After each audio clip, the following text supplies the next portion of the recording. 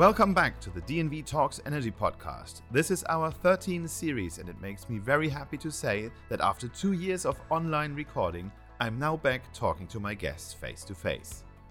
During this series, we'll be exploring some of the key insights from DNV's Energy Transition Outlook, our annual independent model of the world's energy system, and what they mean for the future of our planet. Across the series, with the help of leading industry guests, we'll shed light on what's happening right now and the forecast as we move forwards. We'll explore topics from the geopolitical developments affecting the energy transition to what's needed from technology, finance, and policy in delivering net zero. Crucially, we ask, how do we move from ambition to urgent action over climate change? In this episode, we focus on what DNV's Energy Transition Outlook tells us about what is happening right now on climate change and what the short, medium, and long-term trends are expected to be in the journey towards net zero. I'm joined today by Ditlev Engel, CEO of DNV's Energy Systems business, who is uniquely placed to explain what DNV's latest findings mean for how the planet's most pressing issue is tackled. Together, we'll discuss the outlook for vital components of the energy transition, including renewables and hydrogen, and how governments worldwide will maintain a focus on net zero in the face of immediate energy security challenges. We hope you enjoy the episode. Welcome to the DNV Talks Energy Podcast, Ditlev. As always, a pleasure having you here. For the benefit of our listeners, could you briefly introduce yourself and your role in DNV? Thank you very much, Matthias, for having me again. My name is Ditlev Engel. I am the CEO of Business Area Energy Systems at DNV. We are 4,300 people working the entire value chain within the energy sector across the world. So Ditlev, across this series, we'll be exploring key findings of DNV's Energy Transition Outlook. For a start, could you explain what the DNV Energy Transition Outlook is and why DNV is publishing it every year? Yes, so 6 years ago, we discussed that in total at the DNV, we are more than 12,000 people who literally are working in the engine room of the maritime industry, the energy industry, the digital industry. And our clients kept asking us, what do you think the future will look like? So we said, well, actually, from a technology perspective, we do nothing else every single day. So basically, we said, maybe we can turn all that knowledge we have across DNV into an outlook. And so we decided to make what we called the most likely future based upon cost. That means, for instance, if a battery costs 100 today, 50 in 5 years, and 25 in 7 years, what will that mean for the uptake of batteries in the energy transition, for instance? So we take and make this model on a global scale. We also then put it into 10 different regions, because obviously each region have different starting points. And that gives what we call the most likely future based upon the cost of technologies and the development of the technologies over the years as we forecast them and as we know them when we work with them across DNV every single day. So what are the most significant findings of this year's report? Yeah, so as I said, we have made it now for a number of years. And basically, one of the very important findings that we have every single year, unfortunately, is that even though we're going to see massive things happening on the energy transition, then unfortunately, we won't get to the Paris Agreement. We have, over the number of years, said we'll probably end up in a scenario around 2.2 degrees centigrade warming. So that is unfortunately being confirmed again, and you can say, well, that's the same message, but we keep confirming that that is the most likely development we see from that perspective. The other things that we keep seeing is that we will see a massive electrification of the world, and that will be driven by, first and foremost, renewables, simply because that will be the cheapest way to electrify the world. So we are seeing many of the trends being reconfirmed, which I personally think is good, because hopefully will also give all our customers even more confidence in making what are very important long-term decisions. So since February this year, we have this conflict between Russia and Ukraine, which has caused a global energy crisis. Do you think this has an impact on the long-term trajectory of the energy transition? Well, that's a very good question. I think the invasion in Ukraine has learned us some very important things. The first thing is that all energy decisions are long-term. You cannot just change the energy mix in a short term. It is about long-term thinking when you deal with energy. And we obviously see that now in Europe because we have a massive pressure due to the situation of gas. And that, I think, is actually one of the important messages as well, that a lot of people say in Europe we have an energy crisis, but that's not really true.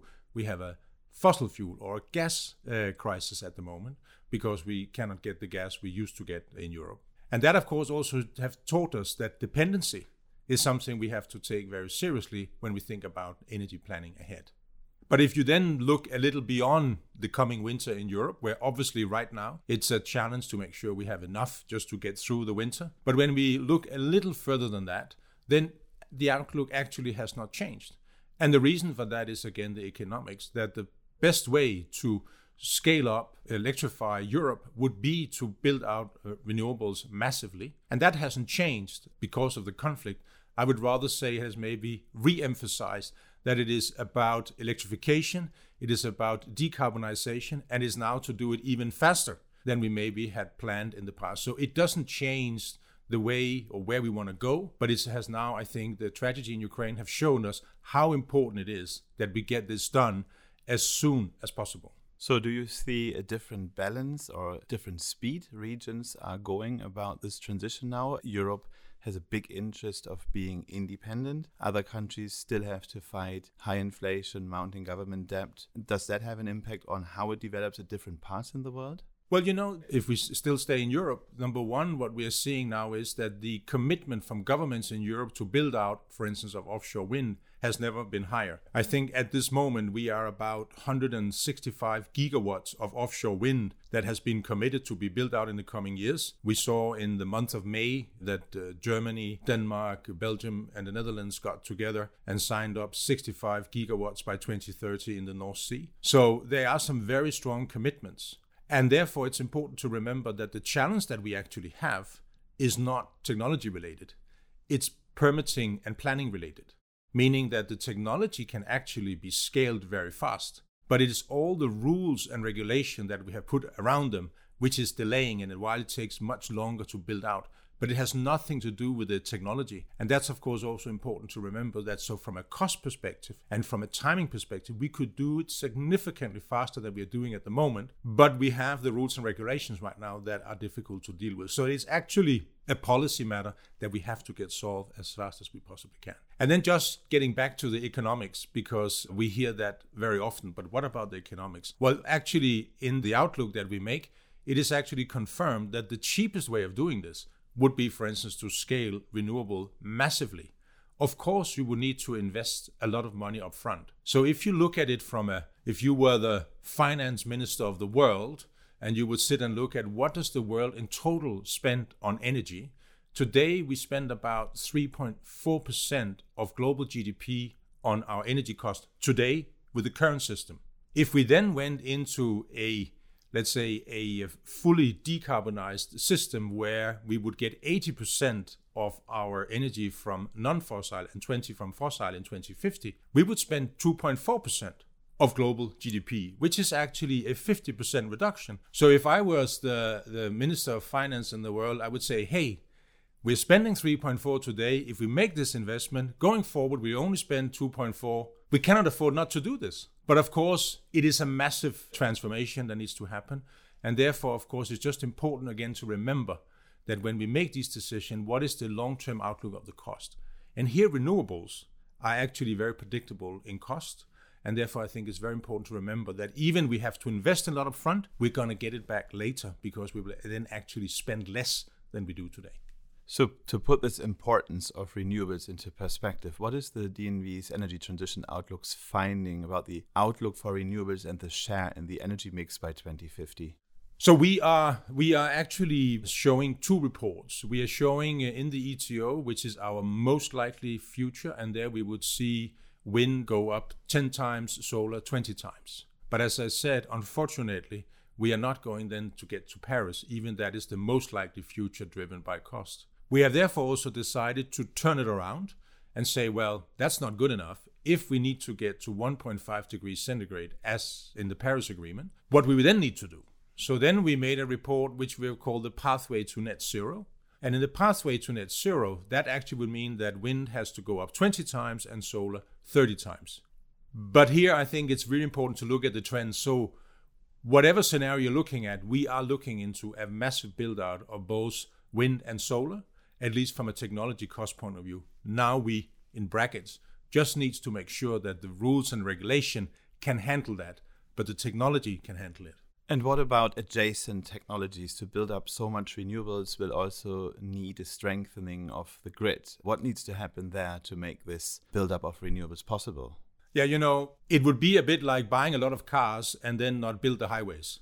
And everybody say, well, that's stupid. Now you have all these cars. Why did you not look out for that? But because the grid is normally underground, so we don't see it. But that is exactly what we need. So we need the electricity highways built out. So there needs to be a massive build out of the grid infrastructure in order to handle all this electricity that we will see going forward. And again, here it's important to remember that the numbers that I mentioned before about what it will cost, that the more grid build out we do, the more we do that. Every time we do that, we actually in the long term keep reducing what we pay per installed, let's say, meter or kilometer of cable, because we keep getting more bang for the buck. So the faster that we scale it, the faster we do it, the cheaper it also become, which is like, I think any products that anybody knows, that is when it's being mass produced, we'll keep seeing a reduction per unit you produce. So the faster we will do this and the more we will do of it, the cheaper it also will become. So the electrification of the energy system and the large share of renewables, which we just discussed, is one important column of the energy transition. But then we also have the hard-to-abate sectors, which are banking on the replacement of fuel towards hydrogen, for example. How do you see this development there? Are we moving fast enough, and what else needs to happen in that sector? Yeah, that's a very good point, Matthias. So basically what we're looking at when we say the electrification of the world is that whatever you can directly electrify, so that will be our cars, our homes, we should do. But then there are certain things where this won't work, sort of from a technology perspective. And one of them, for instance, would be maritime. Another one will be the aviation industry. And the third one would be heavy duty industry, i.e., for instance, production of steel, etc. And there you can't do it with renewables. So when it has to be fossil free, what do you then do?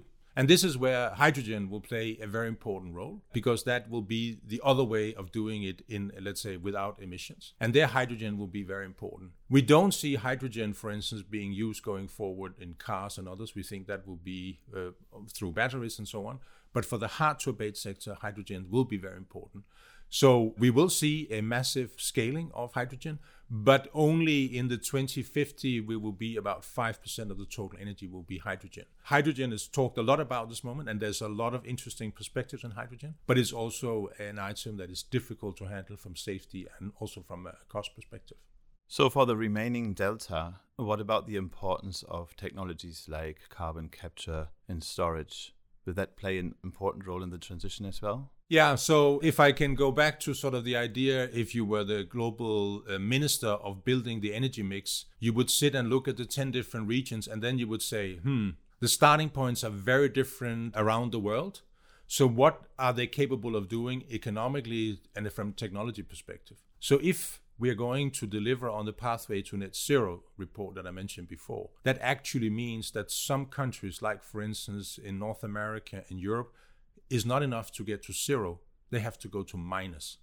And that, of course, you can only do if you use the technologies you just mentioned. Because other parts of the world simply won't be able to do that, because where they are right now, technology-wise, etc. So we will need to think about this, that we have to use all the tools that we have at our disposal. And we will need to use them in a different way in different places in order to make sure we get there. So we have not to think about what does CCS cost against solar. We need to think about what should the role of CCS be going forward, of how to support this, so we use all the tools in the toolbox.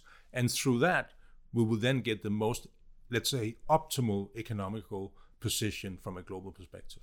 So 2 aspects. No country can achieve the energy transition alone. It needs to be all of them. The second thing we see at the moment is large projects. When we talk about green hydrogen projects, for example, we have a renewables part, we have a pipeline transmission part, we have an electrolyzer part, and we have other use cases. How important is cross-industrial and cross-country, cross-regional collaboration in the energy transition? So as I mentioned in the beginning, the business area from DNV that I represent is called Energy Systems.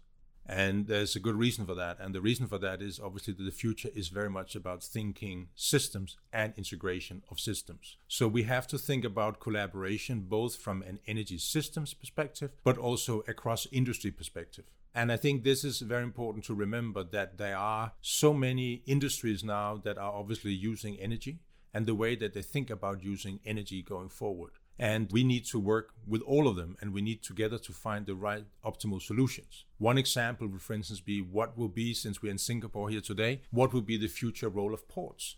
If you're not going to use them anymore for shipping out of coal, what role can they play if you have to bring a massive amount of electricity from offshore wind parks in and store it and distribute it into societies? So just for instance, the ports are going to play a new role. The vessels are going to play a new role if they're going to either be electrified or be running on green fuels, etc., etc. So we need to think about everything in the infrastructure in a different way, and how they need to adjust in order to, because we are changing to using a complete new type of fuels going forward, and the way we're going to work with that. So it is not just an energy transition in brackets. It is I would call it nearly an industrial revolution, because we need to change so many things across industries. So it involves everybody who is actually consuming energy.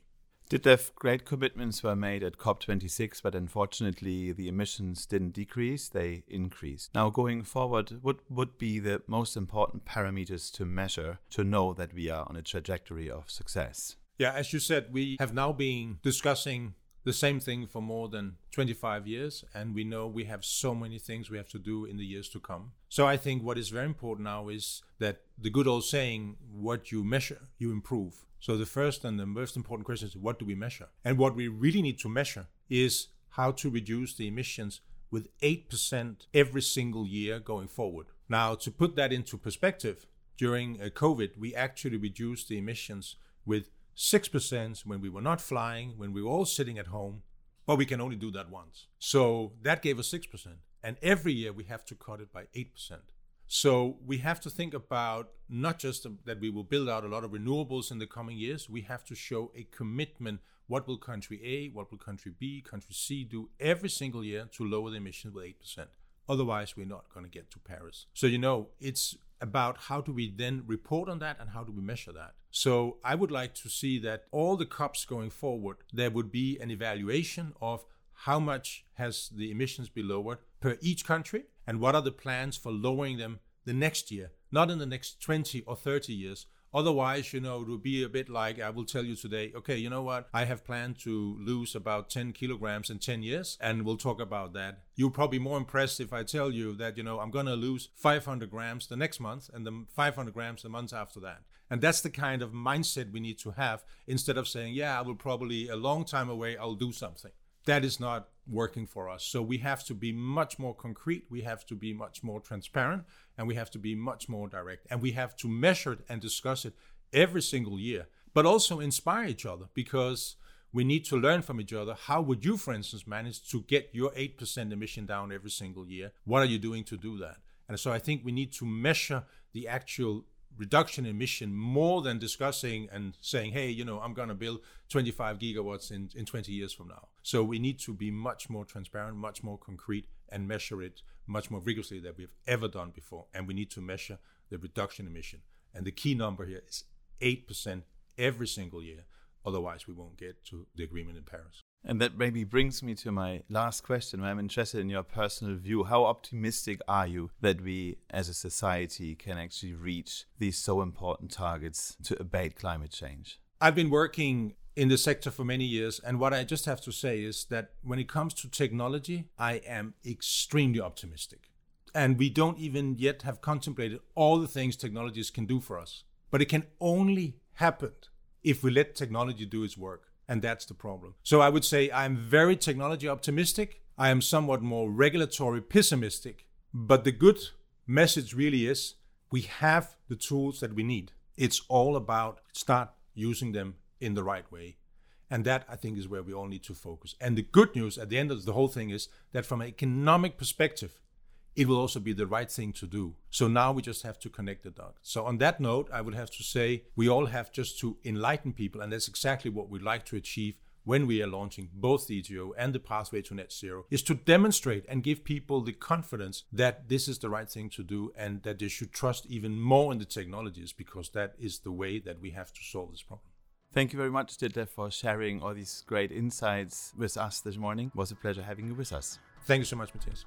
Thank you for joining us for this week's episode. Ditlev provided us with the very latest forecast over the expected pace for the energy transition and explained the factors that will determine whether or not targets are met. He told us that while COP26 provided a consensus over climate ambitions, world leaders still need to do far more as we move beyond COP27. In particular, he called for a focus on annual carbon emission targets, as longer-term goals are an inefficient motivator for urgent action. Across this series, we'll expand further on some of the major talking points Ditlev raised today. Join us next week as we discuss the global energy security crisis in more depth and ask whether a focus can be maintained over net zero while governments face acute challenges. To hear more podcasts in the series, please visit dnv.com/talksenergy.